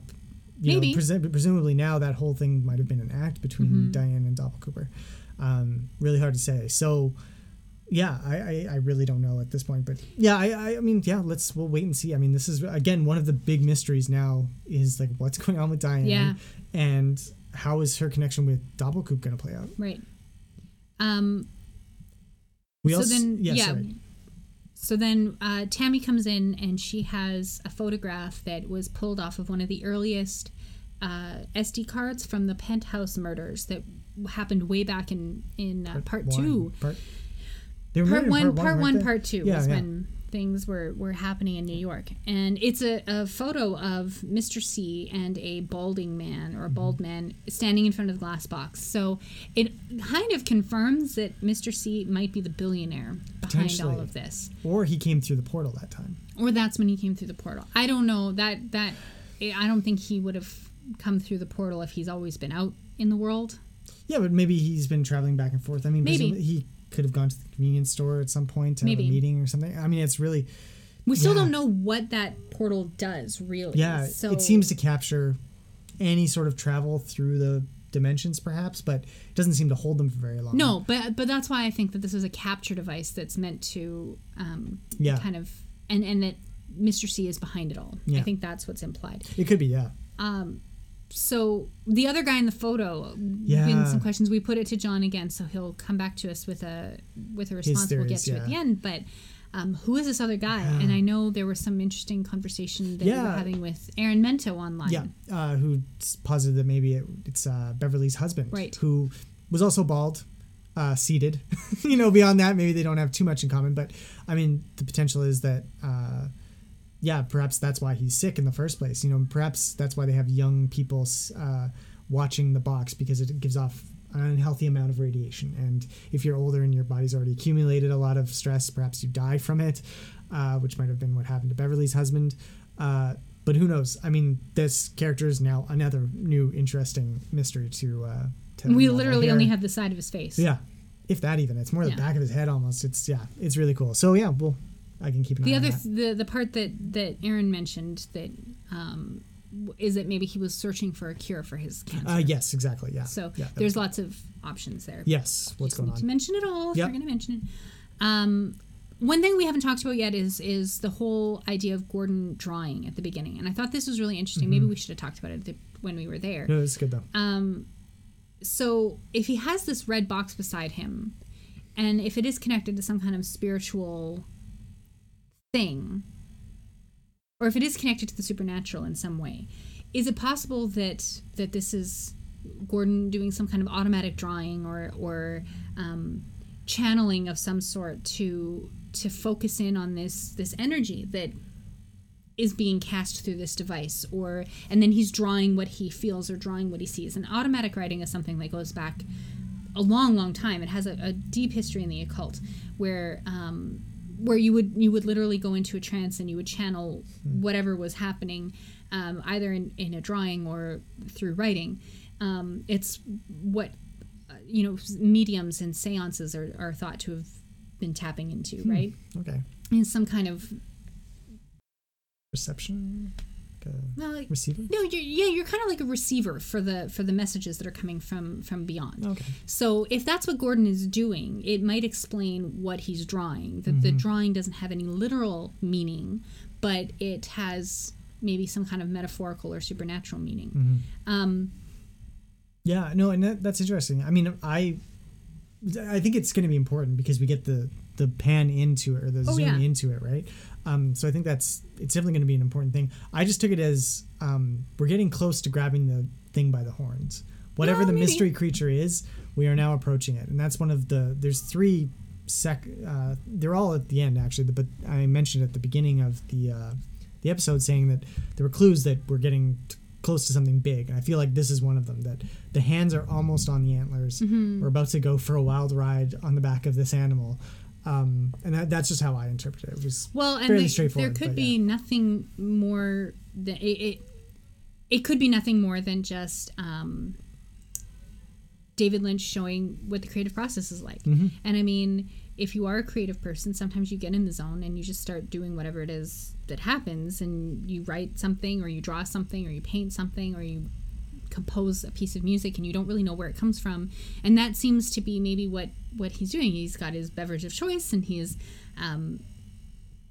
created this image. So other people have suggested that it could be just a cipher for David Lynch's own creative process. In that way, with Gordon Cole being played by Lynch himself, the link is really strong between Gordon Cole and David Lynch, right? This is David Lynch on screen. Mm-hmm. So I like that idea, that maybe this is just an elaborate Gary Stew, and that he's just showing us what his creative process is. Yeah, no, I'd totally buy it too. That could be it. So we go back to Twin Peaks, and Ben at the Great Northern gets a call from Sylvia. She's obviously very upset. She tells him what happened, that Richard came in, beat her up basically, and threatened them. And they have here we find out that they're divorced. Essentially, she says that she needs more money now that he's stolen everything, and he won't give her any money, so she's going to go to the lawyers. Yeah. And it's kind of tough to watch because we knew Ben was trying to be good at the end of season 2, and we didn't know how far that went. Yeah. So it obviously didn't go to saving his marriage, which isn't a big surprise. But it also goes here. He kind of falls apart a little bit. So he grabs his head in his hands and he finally asks Beverly, "Do you want to go for dinner with me?" Right. We don't hear her response, but it's gonna be yes. Yeah. Probably. And but we do get him grasping his head, kind of like Bill Hastings does in the cell. We see he's still wearing his wedding band, which is really sad. So it almost makes you wonder if he tried to hold on to the marriage and that he was more invested in it than Sylvia was, which I don't think is any surprise, given where we left them at the end of season 2. But it maybe is a surprise given what we know about Ben and his proclivities. Yes. And maybe his lack of interest in any kind of monogamy or... fidelity. Fidelity, that's the word. I mean, it's interesting here that he turned it down earlier. So I mean, presumably he's been living fairly straight for the last 25 years. Well, and people have been wondering how good this act, if it is an act or if it is true. And you get the sense in this scene that it has been true. He's in a private moment. He's not performing for anybody. Yeah. And he's still trying really hard, and then he breaks down, like you said, and then finally asks Beverly for dinner. So I do think it is sincere. Yeah. And he asks about Johnny. He's concerned about Sylvia and what's happened.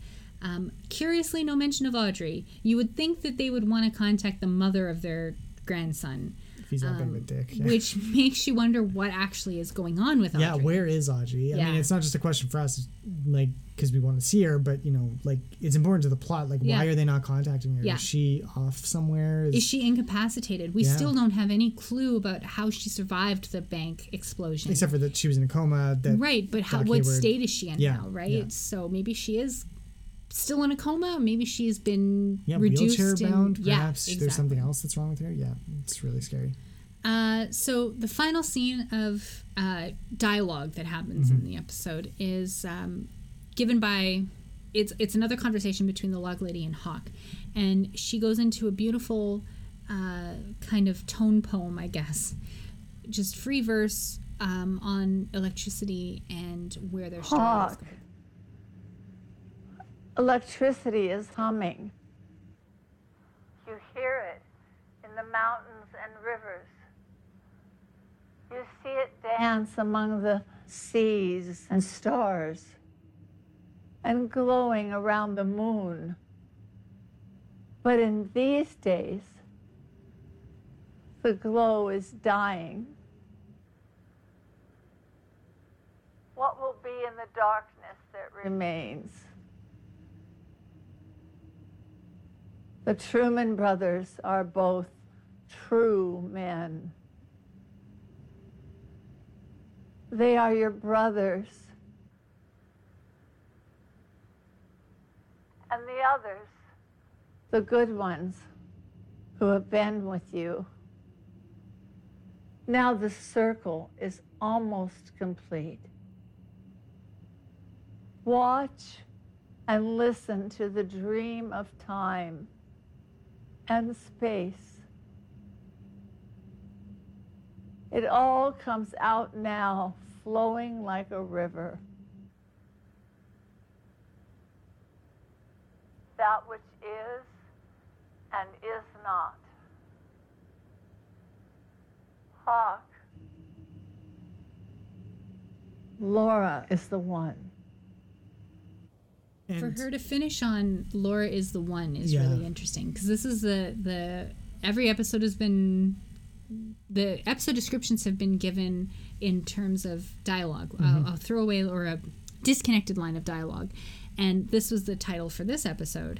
And it has, the episode has nothing to do with Laura. I mean, not of course really. They don't really have to connect, but it has everything to do with Laura exactly. in a way. And I was reading a great article which we posted to our Twitter account, all about misogyny in America and how it infiltrates Twin Peaks. It's something we've talked about a lot in relation to season 1 and 2. The fact that Laura is the one, in the sense that you have to view Twin Peaks through the lens of her murder.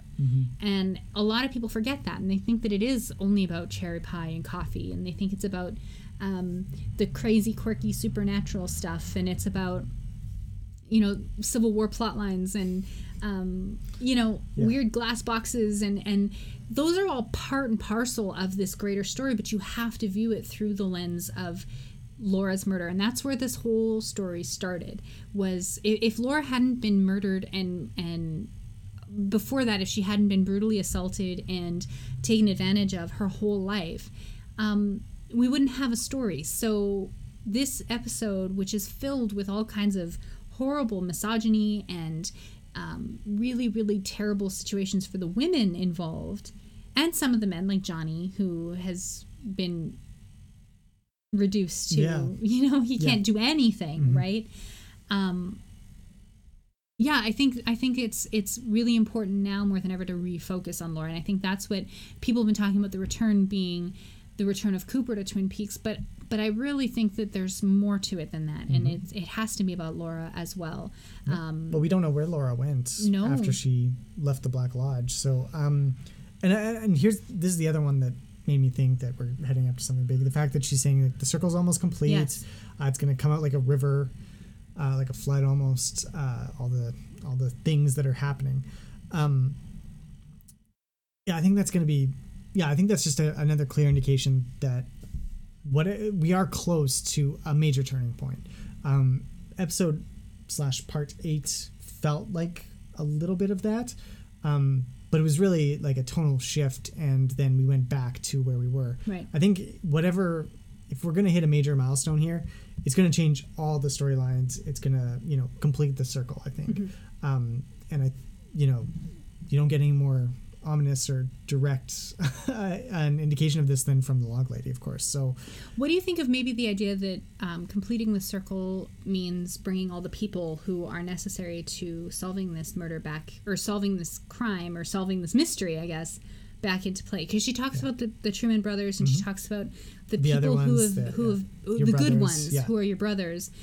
I took that as the circle being complete. Like, not all the people are there yet.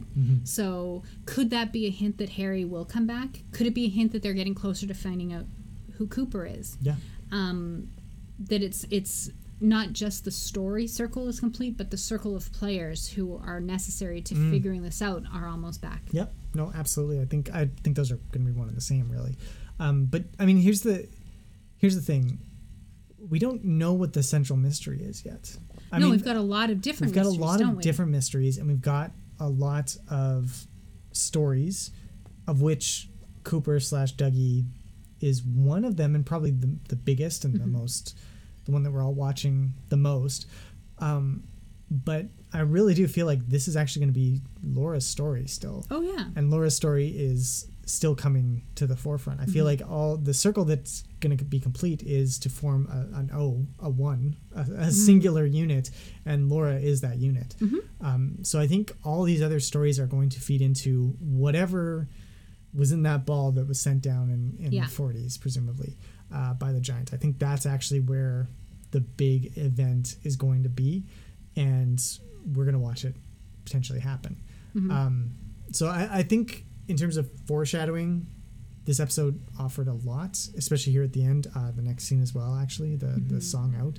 And I think that's worth just keeping in mind for future weeks. Is we'll see. It might not be next week. It might not even be the week after that. But as these other plot lines do continue and get closer to some sort of completion, where are we going to go from there? Yeah.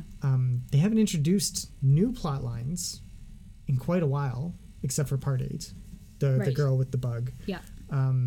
That's really the only one that's been added recently. Everything else has just been continuations of what we've already seen. So, and some of them might be reaching their conclusion soon. So are we going to see something new in future weeks? Yeah, no, and just for the final scene, it's Rebecca Del Rio, who did the she was a singer. She was the singer at Club Silencio. Yes, and Mulholland Drive. I didn't recognize her at the beginning, and I think it's because she was singing in English. And I find maybe other people feel the same way, that when singers who are singing in multiple languages, like if you're singing in your native language, you're going to have a different tone to your voice than if you're singing in another language that isn't your native language. Yeah. So it didn't sound like her. But then as soon as she started singing in Spanish, I'm like, of course it's Rebecca Del Rio. I had the same response. She has such a beautiful voice, though, and I really feel like this is the first Roadhouse feel. It Yes. feels like a Julie Cruz moment. Yes, right? It doesn't feel Without like a being pop Julie Cruz. band Yeah. or a popular musician. And that's probably partly because it was written by David Lynch. Like, it's a song that was written by David Lynch. Well, So and the lyrics are interesting because she's singing about that place, under the stars. Yeah, but there's where it no all stars began. now. Exactly. And it's it's really interesting because I feel like this is the third one, like going back to the place where it all began, which is Right. Laura's murder, which Right, is Fire right. Walk With Me. Right. Gordon saw a moment of it to Right. this episode. Are we going to see more of that? Are we going to follow that fricate, if it is Laura, through the ages into Fire Walk With Me? Is it somewhere else that we're going? But I feel like it is definitely leading somewhere. And this song actually helps it. Most of the other ones, have just been whatever songs, and they play for the credits, but we see, just like kind of with Nine Inch Nails, their set up the atomic explosion. This is actually part of the story. This is not just a title sequence scroll through. This is a part of the story that we're telling. So I think it's really interesting. Oh, and Moby was in it. Moby was in it. Moby was the guitarist. Which is, cool for those of us who remember the 90s. Did you ever get a copy of Play, the album? No? No. Everybody had a copy of that one. No, I didn't. Oh, you had the singles though, right? No. Did you download them? I had the one song that was on the beach soundtrack. Yes, okay. Yeah. So you had a Moby song. Everybody had a Moby song in the 90s.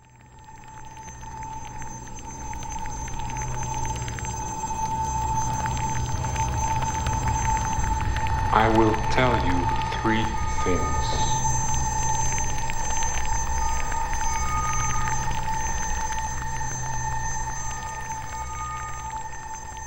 So we asked John Bernardi, our resident Twin Peaks podcast expert, to answer 3 questions for us to the best of his abilities, and he did so. He admitted this was a tough one. I think it was a tough one for all of us. Yeah. Even with all the levity and funny moments that were peppered throughout the episode, there was a lot of darkness, and a lot of monsters. Yeah. John brought that up. So thank you, John, for supplying us with the answers that you did. The questions we had were, number 1, regarding Miriam and her call to the police. Who took the call from her, and why has no one been around to investigate? John answers, I assume Richard thinks Chad took Miriam's call, and maybe Chad already told him as much before this scene happened, which is how Richard knew to go to her place. But on the other hand, they appeared to know each other already. The scenes are definitely being shown out of chronological sequence, so I bet this happened later that day or the day after the hit and run. And we kind of talked about this, that possibly they were friends at some point in the past. Certainly they know each other from being in town together. But, that the idea that Richard maybe is making an assumption that Chad took the call. One thing that was noted online was that the name on the letter that Chad intercepts is not the same name that Miriam has in the credits. Yes. So we noticed the name on the letter is Miriam Rogers, but in the credits we called her. That's what we called her. Yes. Yes. But it's Miriam Sullivan in the credits. So is it possible that maybe all of these assumptions are being made and Chad and Richard aren't actually on the same page, and maybe the wrong letter was intercepted? Maybe there's another Miriam and Chad just intercepted the wrong letter in the end. Yeah. Could be. It could be, but like we said in the episode, when we're recording this a little bit after the fact because of the time difference, it took a little while for John to get it back to us. But in our episode when we were recording yesterday, I think we said that it's possible that the investigation may be halted at some point because of interference, and that it'll pick up eventually, and probably due to Lucy's vigilance. Yeah. I think that's a possibility for sure, at least. Yeah. Yeah. Our second question to John was, what did Becky do, and why is Stephen holding it over her head? And John's response was, Becky probably told someone something about her home life or something mundane like that. It doesn't take much for junkie jerks to go off in Twin Peaks. It's a control thing no matter what she shared, and he's definitely cemented his place as the new Leo with this part. Pretty disgusted by it, and I hope Carl does something about it too. Interesting. Yes. I mean, Carl's a pretty hands-off manager as far as I can tell. But yeah, it's definitely, that's what we thought as well, that it really does pick up the Leo and Shelley vibe brings it to the new level. I'm not sure that Carl will be the one, like you said, to step in because of his kind of... He doesn't want to have too much shit to deal with, right? But his reaction to it seems to make me think that he's seen this before and hasn't done anything in the past. So I'm thinking he's not going to be the one, that it'll be Bobby. I mean, I'd hope it would. It's got to be Bobby, her dad, but that's okay. Yeah, Aiden is totally convinced that Bobby is Becky's dad. Yeah. Maybe Shelley will step up and it'll be Shelley be. who saves her daughter in the end. Yeah. Maybe Becky will save herself. Hopefully. Yeah. Or Steven will, get off Sparkle and and wind up being a decent guy. Yeah. But who knows? Question number 3. Who was the other man in the photo with Mr. C? So one of the things that we speculated was that it might have been Beverly's husband. John says that he bets the other person opposite Doppelkoop in Tammy's New York photo is the billionaire, but not necessarily anyone we've met. And or that maybe the body Jeffries or imposter Jeffries is borrowing. And or it's a person associated with that hotel guest from New York that Ben Horn mentioned in his first scene because of foretold events. Yeah. I hadn't thought of that. It was a thing that people have been talking about, that the link between this woman guest at the Great Northern from New York and the New York billionaire, that maybe there was a link there. Yeah. I don't know. It could be. That could be. That's a great connection, I love that John's like, and or, because it's so true. Like, we're asking these questions, but there's no way we could get a decent, proper, 100% for sure answer. It's just guessing at this point. So, I like the hedging. John's guesses, yes, bet exactly. hedging that John is doing, which is great. I don't know. Do you still think after sober seconds? Who knows? There's so many possibilities at this point. I think it will obviously be an important role for whoever it is, but I still kind of feel that either the government there's no billionaire, that it's a government organization, or the FBI CIA joint task force something on like that, interdimensional maybe time travel, or it could be Philip Jeffries. Right. I do like the Philip Jeffries angle because his role in all this is still very murky. And I think one of the other podcasts, and I want to say it was the There Will Be Drinking podcast. I'm 99% sure it was them where I heard it first. Said that, we noted the bonsai tree as well in the first scene in the New York office or the New York penthouse. Yeah. Could it be Wyndham Earle? Could Wyndham Earle have a role to play? I know that Kenneth Welsh isn't in the credits, isn't or on the cast list, but there have been surprises already. Well, people who haven't been on the cast list. Potentially, so I would think more it was an FBI playbook thing that he took out and he used in his nefarious days as well. Right. But so to me, like hiding a bug in a bonsai tree. Yeah, it's like FBI standard practice. So he just used it, and for some reason, Gordon Cole didn't notice until much later. It seems or maybe so Gordon Cole did to, know. Yeah. Again, there's so much there with Gordon. But it did seem so specific to Cooper's interest in Tibet and Josie being. Not really. She's not of Japanese heritage, but she's of Asian heritage. Yes, so, the way that the 90s dealt with, vaguely Oriental, stuff. Heritage. Yes, all together as one. But... No, it's definitely possible. Anybody, for all we know, it's Diane. Yeah. Could be Diane. It could be Diane. Oh, all right. That's another possibility. So that was our take on part 10. Laura's the one. Thanks for joining us. It was an interesting episode. I think got more out of it in the discussion than the actual watching in some ways. Definitely one of those ones that the first time you watch it, you're kind of put off by it, but it rewards a second viewing if you can stomach it, because there's some really tough stuff in the episode. It's not an easy one. Hopefully next week will be. I'm telling you, something big's coming. It might not be the next episode, but it might. Hopefully, something's coming soon that'll really grab us again the way other episodes have.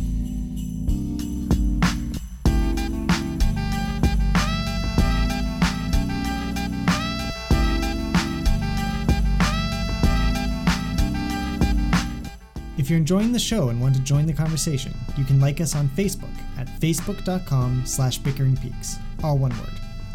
You can also follow us on Twitter, that's @BickeringPeaks. Or you can head over to iTunes and leave us a review or comment. We'd love to hear from you.